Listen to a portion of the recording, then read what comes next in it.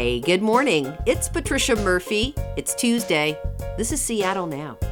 In 1936, a ragtag team of rowers from the University of Washington took Olympic gold. Behind the victory is a story of resilience. Judy Rance-Willman is here to talk about her dad, Joe, who was on that boat. His story has been made into a movie. That's in a minute. But first, let's get you caught up. Speaking of unlikely stories, Microsoft says it wants America's unions to have input on the development of AI. The company announced Monday it would partner with AFL-CIO, the largest federation of unions in the country. Microsoft says the goal of the partnership is to incorporate input from workers on the development of AI and to train them in the skills needed to adapt to the technology. Microsoft and the AFL-CIO will host training sessions and labor summits. The two will advocate together for legislation related to AI and the workforce. Hey, big silver lining from last week's atmospheric river. Seattle Public Utilities no longer needs customers to conserve water. The utility says Seattle's reservoirs now have enough water for people and fish for the foreseeable future. The request for conservation was made back in September after a dry summer left almost half the state in severe drought.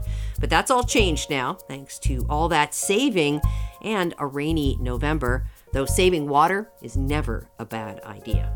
And diner chain Skillet has agreed to pay about 180 employees more than $300,000 to settle allegations of wage and sick time theft. Seattle Times reports that the Skillet Group is accused of failing to provide meal breaks and using misleading language on receipts about tips. Skillet Group has agreed to create and enact written policies around breaks and sick time. The company will also pay nearly $5,000 to the city of Seattle. When Judy Rance-Willman was in high school, sure, she heard stories about how her dad, Joe Rance, won a gold medal as a rower in the 1936 Olympics. But like a lot of teenagers, she wasn't impressed with her dad. My general feeling was, hey, wow, what's the big deal? He had to have 8 other people with him in order to win. Why couldn't he have won something by himself? But in time, she realized not everyone's dad had a gold medal. She also started to see her father's story in a larger context. Joe Rance had a tough life. He grew up poor. His mother died, and at 15, his family abandoned him. When he made it to the University of Washington, Rance joined the rowing team because it guaranteed jobs for its rowers. Against the odds, the team dominated not only East Coast rowing clubs to make it to the Olympics, they went to Hitler's Germany and won a gold medal. Now the last 100 yards. Great Britain leading on the far side, Italy coming up, Germany nearest to us third, Hungary fourth. But there's America away over there. Just in front to win by a yard. Italy second, Germany third. And to me, it seemed like if people could understand what it was that he went through and how it was that he survived and that he came through that thing a whole person, that was important. And Judy realized there was a sense of urgency, too. As the years were passing, the guys were starting to die off, and the story and the history was starting to die off. And I could visualize that as, there's going to be nobody left to tell the story. And it's an important story. It's important about the human adventure, and it's important about what they did with teamwork and what you can do if you really pull together. And I was gradually getting the feeling that if nobody was going to do that, maybe I was the person that was going to have to do it. So Judy, along with her dad, Joe, collaborated with author Daniel James Brown to get his and the UW team's story out there. The Boys in the Boat book became a New York Times bestseller, and now a film about the rowers and their Olympic victory, directed by George Clooney, is set to release on Christmas Day. Rance's time at the University of Washington is a big focus of both stories. Judy told me what it was like for him as a student back then.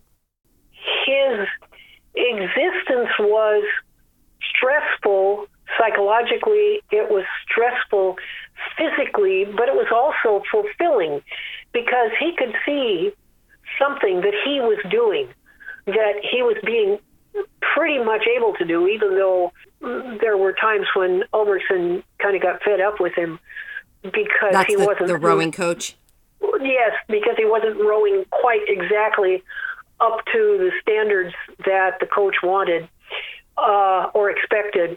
And he kept trying to tell him how he needed to change his style, and Dad never totally could change it. And so he wound up getting pulled out of the boat and put back in. He kept not quite making it until he got pulled under George Pocock's wing at the beginning or partway into his junior year, which was the Olympic year. And George told him that he was going to have to learn to like the other guys on the crew, that he was going to have to learn how to trust them, because that was the only way that he was ever going to achieve what he really could become. And it was from that he began to be able to see that you could trust, and that the world wasn't going to do to him, or his team wasn't going to do to him what the world had done to him. And so that was where things sort of changed, and he was there with them completely. And of course, George Pocock is the artisan boat builder whose name survives in the boathouses in the city today. Absolutely. Yeah, well, yes. And if you talk to anybody who is crew related pretty much anywhere in the country, they'll know who George Pocock was.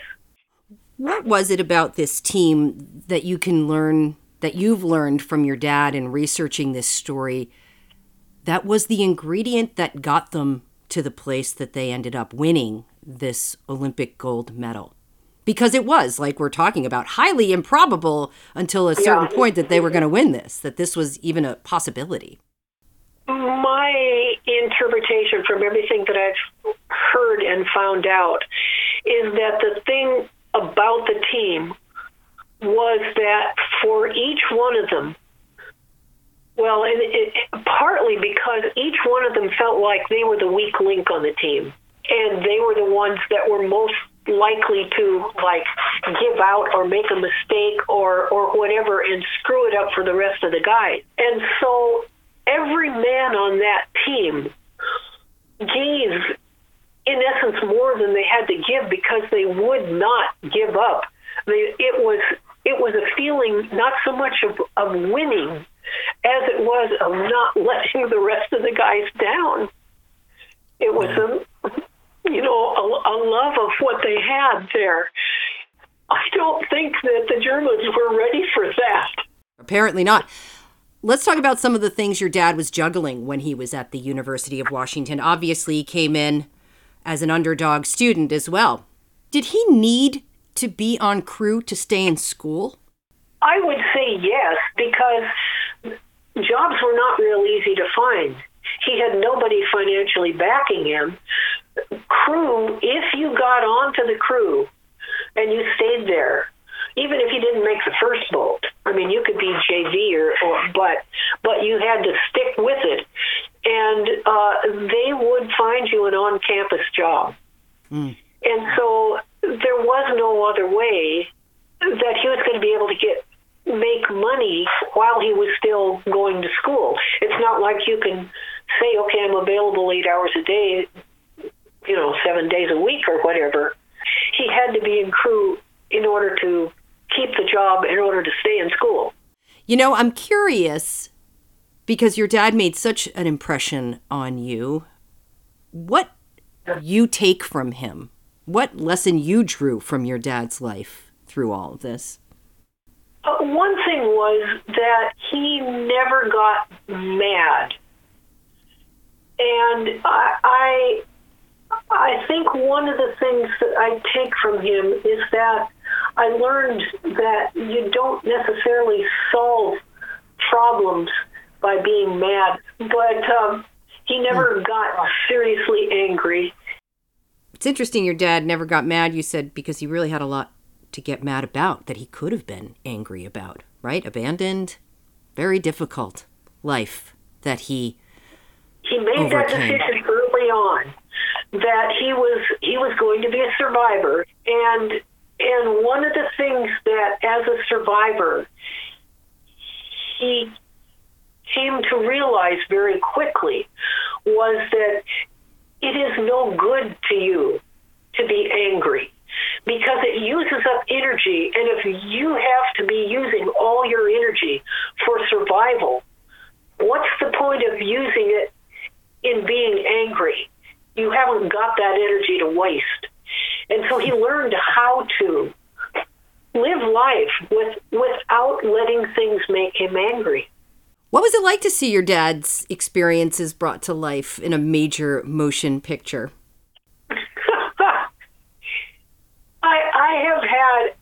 It's amazing, really. I've had a dual situation. The first one being the book. And of course, I don't know whether you've read the book or not, but Dan has the amazing ability to allow you to picture those things in your head. And those things start to come to life for you. And when you're reading it, I found that it was a lot like having watched The Wizard of Oz, where all of a sudden you're going from black and white into color. And it was that same kind of thing watching the movie, where all the time I had been depending on what was in my head. And then all of a sudden there it was in front of me.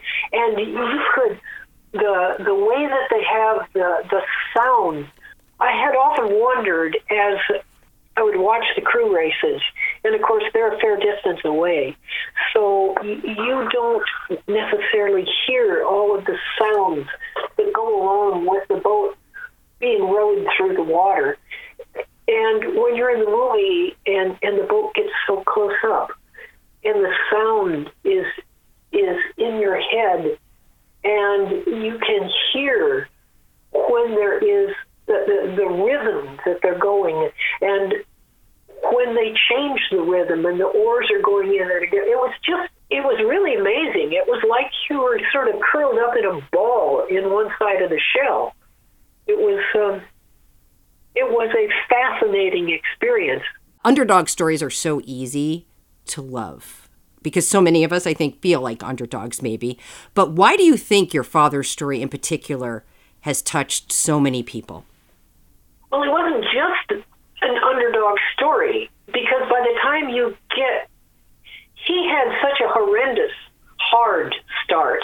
And by the time you get, it's watching a human experience, an evolution. It's seeing that it's possible to pull through that kind of thing. And it's possible to do stuff that everybody would think was impossible.